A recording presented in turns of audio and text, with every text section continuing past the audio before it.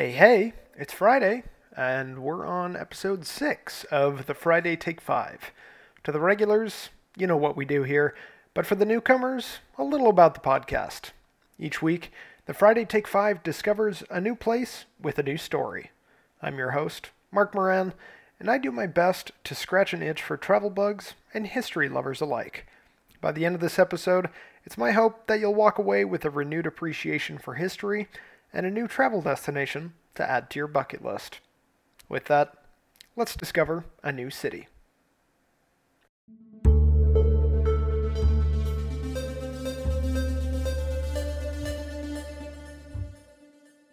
Barcino,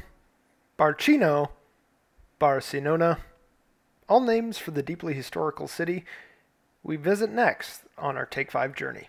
That's right, this week we're headed to Barcelona. As we pulled into the Barcelona Nord bus station and neared the end of the short ride over from France, my excitement skyrocketed.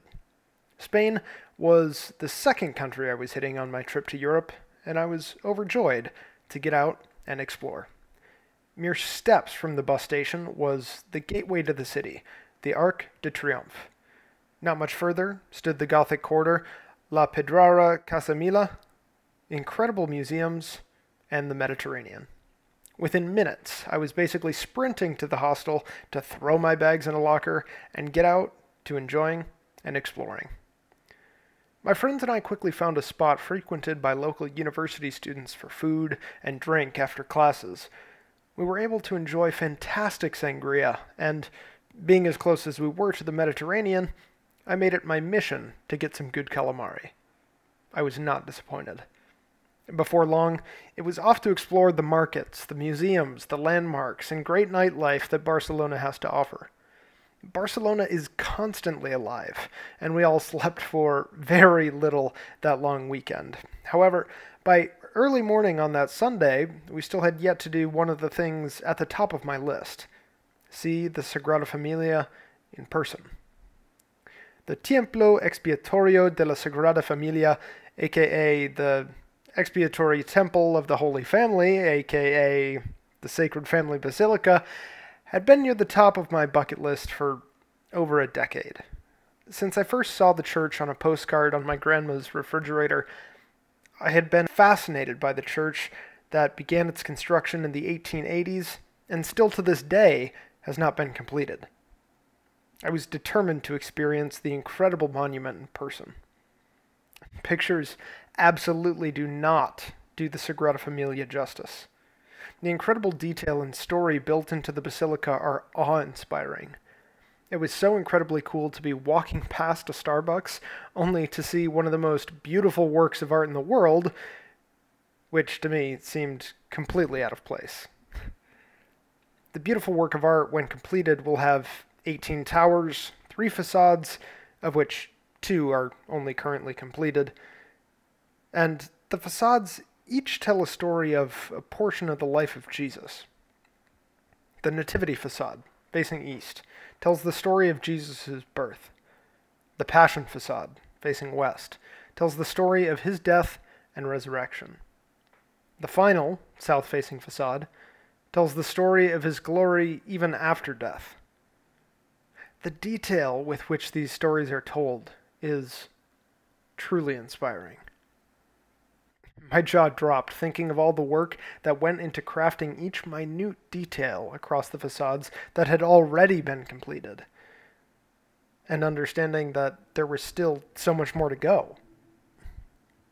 The basilica, which has been under construction for nearly 140 years, is the design of Antonin Gaudí. Gaudí, who came from humble beginnings as the son of a coppersmith to the artist/architect of some of the greatest art and architectural feats in Barcelona and the world. Gaudí's work could definitely be considered weird in that he experimented with different kinds of shapes and metaphors in his work that other architects of the time didn't dare try. But it's why I love it so much. Gaudí worked so hard throughout his life, with an incredible legacy. There's the Casa Batlló, Casa Vicens, and of course the Sagrada Familia, which is just to name a few of the many buildings he designed in Barcelona. What amazes me was the dedication to his craft. He was commissioned in the 1880s to design the Sagrada Familia, and for roughly the first 30 years, he worked hard at the design of the basilica, along with all of his other projects. But by 1910, he had stopped work on virtually everything else to fully devote himself to the Sagrada Familia, which he would continue until his untimely death in 1926. Incredibly, he never thought he would live to see the end of the project anyway, originally believing it would take over 200 years to complete. Luckily, that likely won't be the case. Though work continued at a snail's pace, with interruptions caused by the Spanish Civil War and more recently the COVID-19 pandemic, it's nearing completion. Officials plan to complete the remaining construction in 2026, which will mark the 100th anniversary of Gaudí's death. This is perfect for those of you hoping to hit up Western Europe in the coming years. And so, if you get a chance to make it to Spain and Barcelona, then the Sagrada Familia is a can't-miss destination.